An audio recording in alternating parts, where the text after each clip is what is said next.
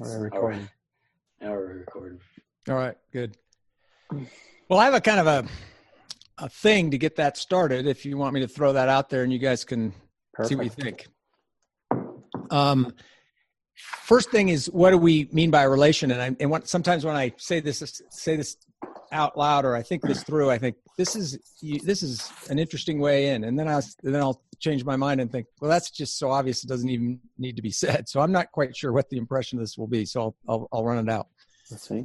What is a relation? Well, in a kind of simple term, you have, let's just take it as an example, a cup of coffee. So you've got coffee and you got a cup. Those are two things.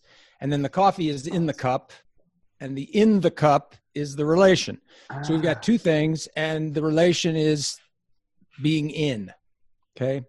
Now in that case, there's not much else happening. We've just got this coffee in this cup and the relation. But if you change the take on that and you go to, this is the example that's been running around my head, so I'm just going to use it.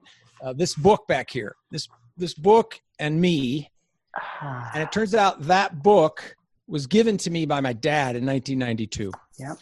And so there you got a book, me, and a relation. It was given to me in 1992 by my dad. But it can't, in that case, in the first case, it stops right there. The coffee in the cup, and that just ends right there. But when there's me involved, there is me interpreting it, or me having that relation be meaningful. And so I'll just give you this stupid example. My dad gives me this book when I graduated from medical school, and it's a textbook on surgery. And it turns out that was the textbook that he used when he was in medical school in the 50s. Oh, that's very touching. But it turns out I want to be a cardiologist, and he knows that. And he wanted me to be a surgeon.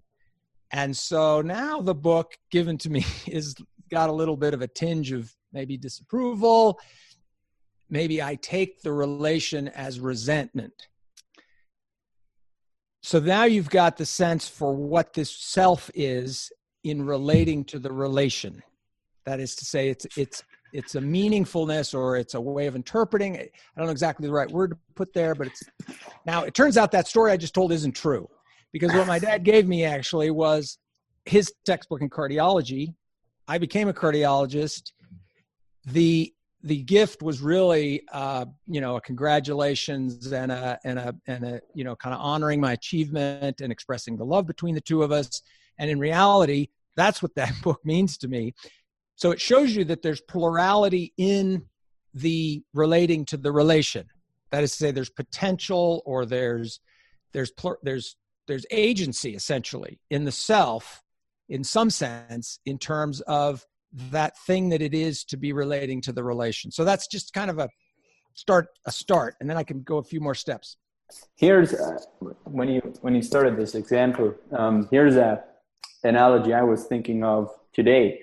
Is the whole analogy of marriage, where you have a man, a wife, and then this betweenness, this new unity that's created between them, this this language of one flesh, this new being that comes into being as these two beings come together.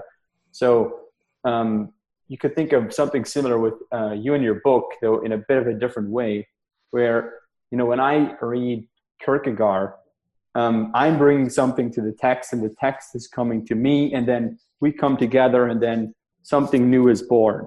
So that's how I think of this notion of the relation that relates itself to itself. But I wonder if that's different from what you have in mind, or if it maps on well to what you just described. I think it potentially does. I want to take the next step in the text, though, which kind of pushes it to what I think he's trying to do. And in that, I'll read this sentence. This is what it is from the point of view of soul, for soul and body to be in relation. So that's in the second or third paragraph there. Second, yeah. Yeah.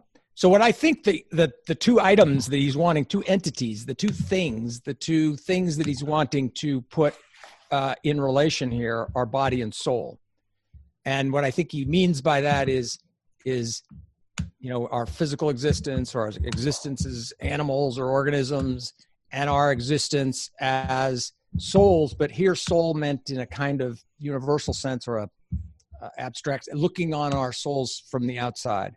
So the relation between our material and our non-material selves.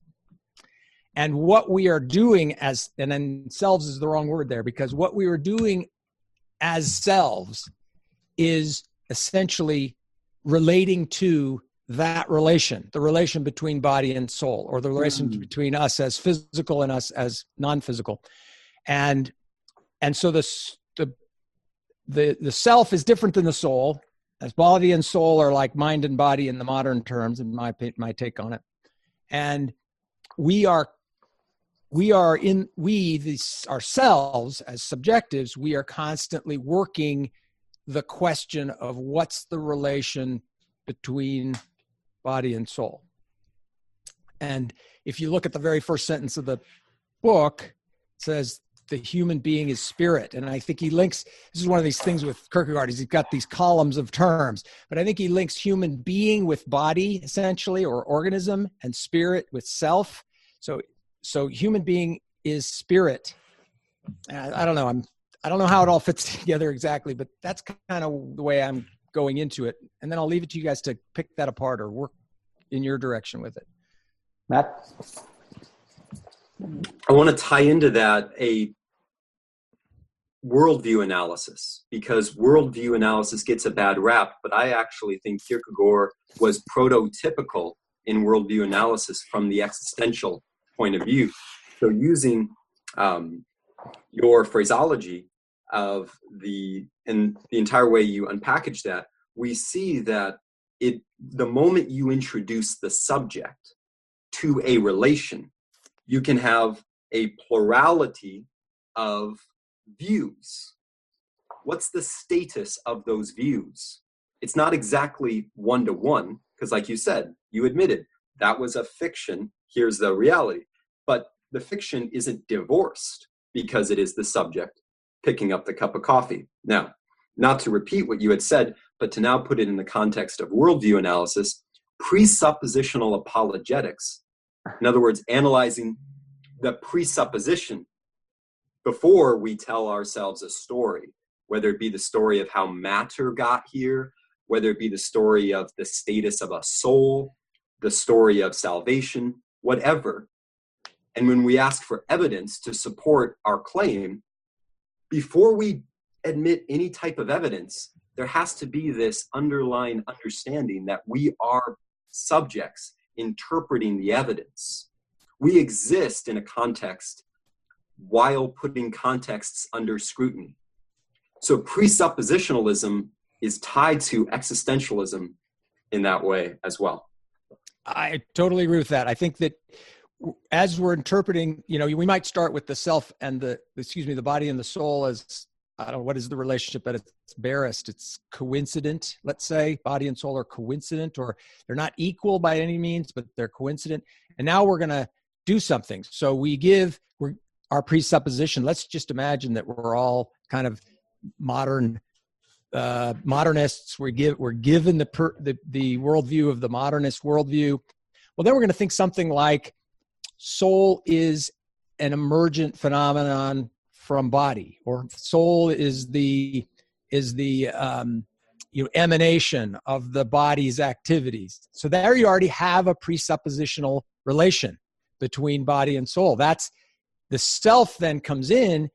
The self is now interpreting its own. This self, importantly, is this concept of subjectivity in Kierkegaard. That is the center of his demand on everybody, is to always go back to the individual subject. You, the one who is the occupy, the one who is at the center of all of interpretation.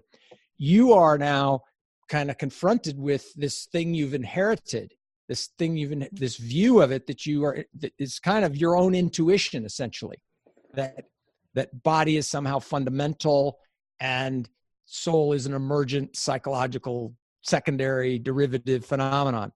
And now you can almost see where despair is the next step, if you will. Anyway, I like that presuppositional notion to inject that in here.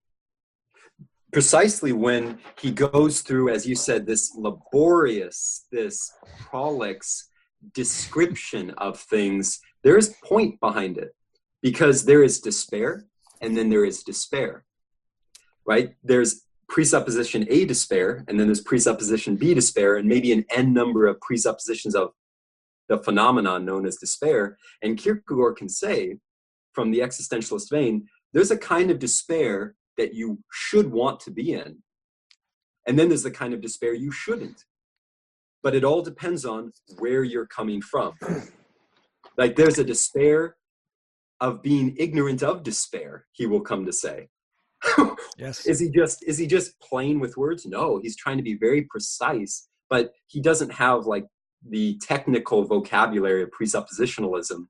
So he's doing it contra the idealism of poetry. Hegel, right. Yeah. And Hegel, precisely. Yeah. Hegel's using these things Hegel's using his arguments to buttress his main argument, as if all roads lead to his idea. Kierkegaard is saying, no, but to your point, it starts with your beginning, and then all your arguments are basically just outgrowths of your interpretive explanation of who you are. What you are, yeah, right. How do you... Totally. I think that's exactly right. That's exactly what I was trying to say. And I think Jordan B. Peterson, at one moment, he gave that 45-minute long video where he tried to explicate a single paragraph of Nietzsche. And interestingly enough, in that paragraph, Nietzsche said that all philosophy is an obscured autobiography. Oh, that's true. Wow. And that is consonant with what Dr. Jim pointed out with respect to the center being the subject and all explanatory modes more or less being a belabored autobiography. Yeah, and you guys were talking about in one of your discussions where there would be this potential of an infinite regress. I think the way Kierkegaard stops that is with the subject, because it can't really go back behind the subject. You stop at your own direct experience and your own, I don't know, ownership, your own responsibility for your own thing. So if you're going to want to call it all just, quarks and fermions, you own that in a sense. That's, Sorry, I interrupted somebody there. That is beautifully put. You own that. That is where the concept of fate plays in with subjectivity. There is an objective fate to whatever you own, because the consequence of it will be the consequence of you, yourself, over time. And so first things first, in a Kierkegaardian philosophical system, the hard, rigorous work is not paid to the consequences of like a syllogism. It's paid to the starting point of why we're even believing in premises to conclusion. What gives us that warrant? And it's in my opinion where agency lives. That is to say, agency lives in that essentially self-interpretive act. That choice that you make to see it as, and then you fill in the blank. Could you guys back up with what Matt and Jim were just talking about? I think what you're describing is sort of this notion that the self sort of starts with presuppositions and then develops its way of seeing the world from there. But I'm struggling to get how that sort of connects with this notion of the self as a relation that relates itself to itself. Could you maybe run that by me again and also get Robert caught up at the same time? Okay, I'll try it again there. So Kierkegaard starts with this notion of the self as relating to relation. And then you got to figure out what are the two things that are in relation. I gave a quick example that a very simple version of this is that you've got, let's say, coffee on the one hand and you've got a cup on the other, and the relation is being in. That is to say, the coffee is in the cup. So in that case, we've got two things and a relation. But when you introduce a subject, when you introduce something, when I engage the world, let's do it that way. When I engage the world, we have two things. We have me and the world. In that circumstance, we don't just have two essentially inert things. We have two things, me engaging the world, and then there's some relation that I take to that relating. There's some way in which I interpret my relation to the world. So you can rephrase the self is the relating to the relation as the self is essentially interpreting the relation. I don't like that quite as much because it goes to a kind of abstract, like rationalization kind of notion. It's more being engaged in the world or being confronted by the world or being in the world in action, in purposeful action. And that then is this notion of relating to the relation. It's not just two inert things. It's a self that really is by definition this competency for relating, or this action, this verb of relating. You could maybe tie the notion of relating and interpreting together by saying part of what constitutes the self is maybe this web of relationships it has. So, this relationship you have to, as a doctor, to your clients, the relationship you have to your family, the relationship you have to the objects. So you described the book you have, this relationship you have to that, this relationship you have to, so you're sort of constituted by this web of relationships to the world, to other subjects, and probably to yourself. And that is what you then bring to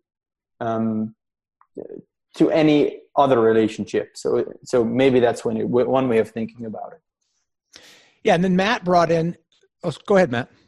I was writing to another friend about this, and I made 3 points like a syllogism, so I'll just read them aloud because they tie into Julian's web of belief, which, by the way, was a phrase used by a philosopher at Harvard. His last name is Quine, in the 1950s, namely this notion of the web of beliefs. But here's a formula for that. Premise 1. No proposition or belief is theory neutral. They all, that is, all beliefs, partake of the philosopher's point of view. Premise 2, a point of view is not to be found within the paradigm which a given argument or belief canvasses. And then conclusion, no proposition or belief is reducible to a self-evident maxim. We get in that a kind of suggestion of this relating self to itself there, because you don't get a reduction down to one. You don't get a reduction to a self-evident piece of evidence for Christianity, for atheism, for anything. You don't even get a proper proof for yourself. Try to prove you exist, I dare you. We can't do it. We assume it, along with all the other things we believe, and in those beliefs we assume a theory. Now, in the course of education, we can change the theory, but to approach the world as if there was any neutral place that we could start from and work out objectively is to not do philosophy proper in an existential Kierkegaardian sense. Oh yeah, I think that's part of what he argues in the postscripts, is this whole notion that you can't sort of create an objective system because you're sort of one by creating the system. This sort of objective system, you're pretending it's not the subject who's doing the philosophizing. But at the same time, once you've created your objective system, you've left out the subject. So you're always tied up with the world in a non you can't remove yourself from the world to think about it completely, I guess.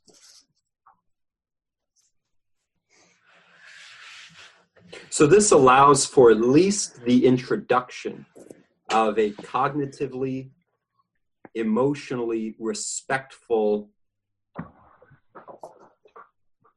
assumption of faith.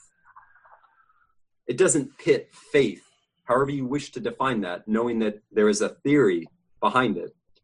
It doesn't pit faith as such against science.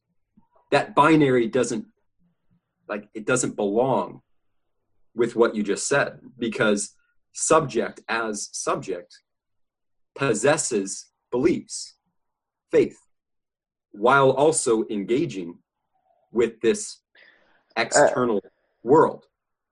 I would push back a bit and say those are two types of faith, I guess. The sort of bare bones faith, that I exist, or that the world exists, is very different from religious faith, I guess. So I think this is something similar to what Kierkegaard does in Postscripts, isn't it? No, not the Philosophical Fragments, or sort of makes his argument that sort of every act of knowledge does carry these presuppositions, or does carry this act of faith. And I think that he then sort of moves on to his religious notion of faith. I would say that I think that Kierkegaard, though, is also, let's say, pointing us to the idea that we are embedded. We're embedded in a culture. We're embedded in our own situatedness, and we emerge in something that we're not responsible for, that we didn't make, that we didn't really think through or choose. And what we're embedded in is really more than just being embedded in it, but it is our own presupposition. It's what is intuitive to us because we are given it by the culture into which we were born, into which we are. And so that then starts a journey, if you will. It starts a circumstance in which we emerge into something that isn't what we are, or isn't what we might take ourselves to be, let's say, ultimately. And so the tension between what we emerge as and what we may end up interpreting ourselves as or becoming is in a way that I think that the journey of this text, because if you look at the way, there's some quotes in there, and I could dig around and try to find them, but there's some quotes in there that say something like, despair is the avenue to faith. And I think what he kind of means by that is when we emerge with that givenness, and I think in the modern world, that givenness is somehow a kind of hierarchy of being which places materialism over the non-material. Materialism is somehow more foundational, more real, has more purchase on what we take to be substantial than does what we count as the non-material, which is, of course, everything we encounter is non-material. Ourselves, our pets, our loves, our desires, everything you can name that is in your life really is not material. And yet we somehow have inherited this prioritization of the material. And then to journey out of that, and I think that's sickness unto death in a way, because if you think of death in the way that he talks about it there, death is the outcome of the material. That is to say, if we see ourselves as material, then our end is death. So sickness unto death is the attitude of ourselves in our emerging into this consciousness that we all emerge into at some point or another. And we're faced with that, that presupposition. And then we're in despair because of that. And now what the book is trying, I think, to talk through is ways of thinking about despair in more detailed ways. He goes one direction with despair and another. And I think he frames that in the three categories of infinite and finite, freedom and determinism, and what's the other one? Eternal and temporary or temporal. And there's big sections of that first half of the book where he's kind of talking through despair in each of those categorical domains.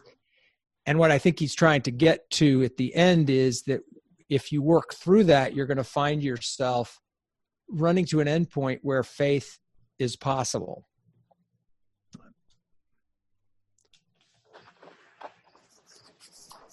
Anyone?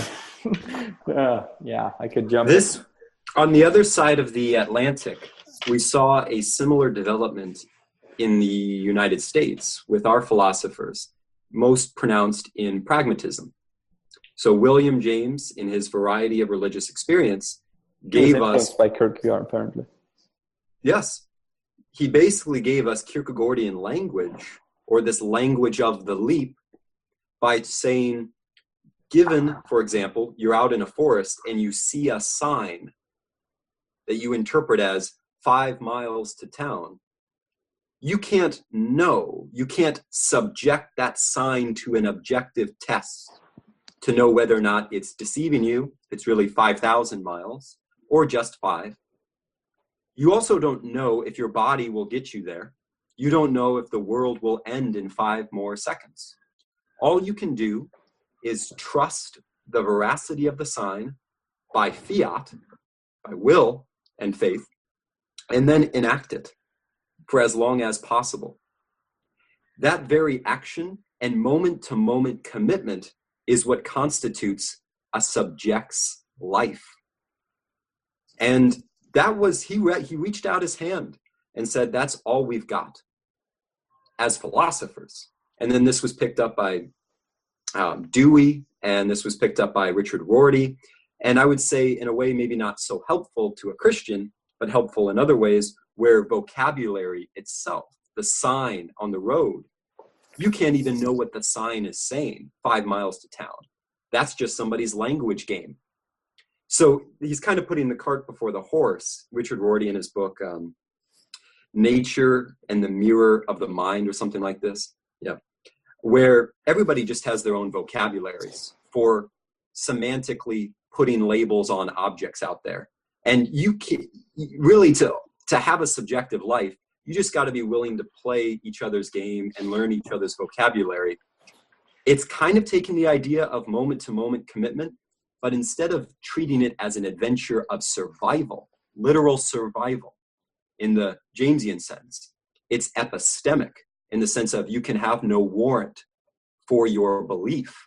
That is a lifelong process. And I think that is deadly. And I think we're feeling it now in the culture because we're not even willing to trust we're not even able to trust a bridge between our words and our thoughts. Kierkegaard, at least Kierkegaard trusted the relationship between words and thoughts. Otherwise, he couldn't have made arguments. I've been reading, what is this book by Dostoevsky called? The Underground Man. What does that have a different name? The one... That's right. That's from the Underground. And Look from the other hand. yeah, I think Notes from the Underground. That's what it is. I mean, the first chapter or something, and this character has this comment about how he says the really reflective people.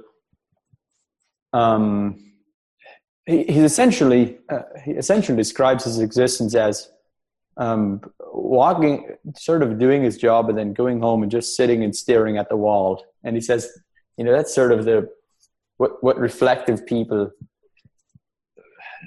I'm not sure what his exact word, but he says something like reflective people are sort of caught in this despair where they can't do anything, they don't want to do anything.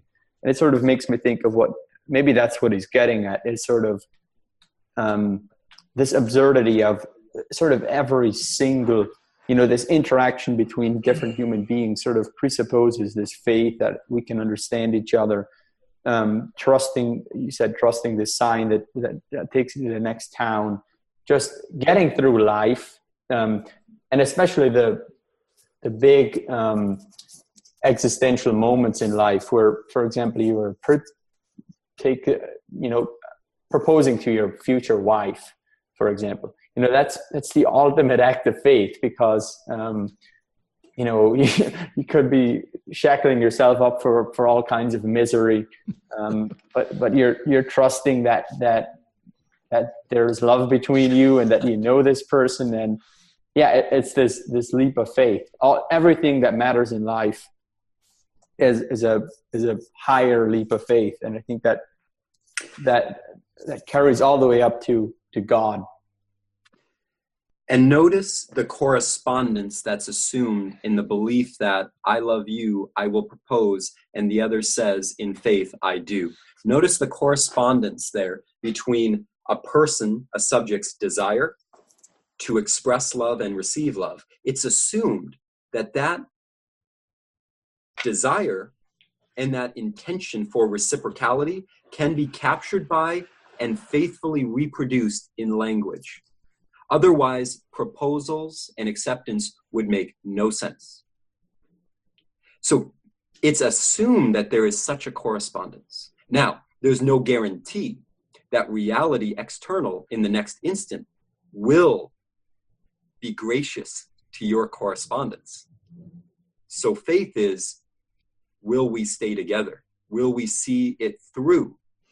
Not, can my desire have appropriate expression via the vehicle of language? It's, will the world comport to my desire?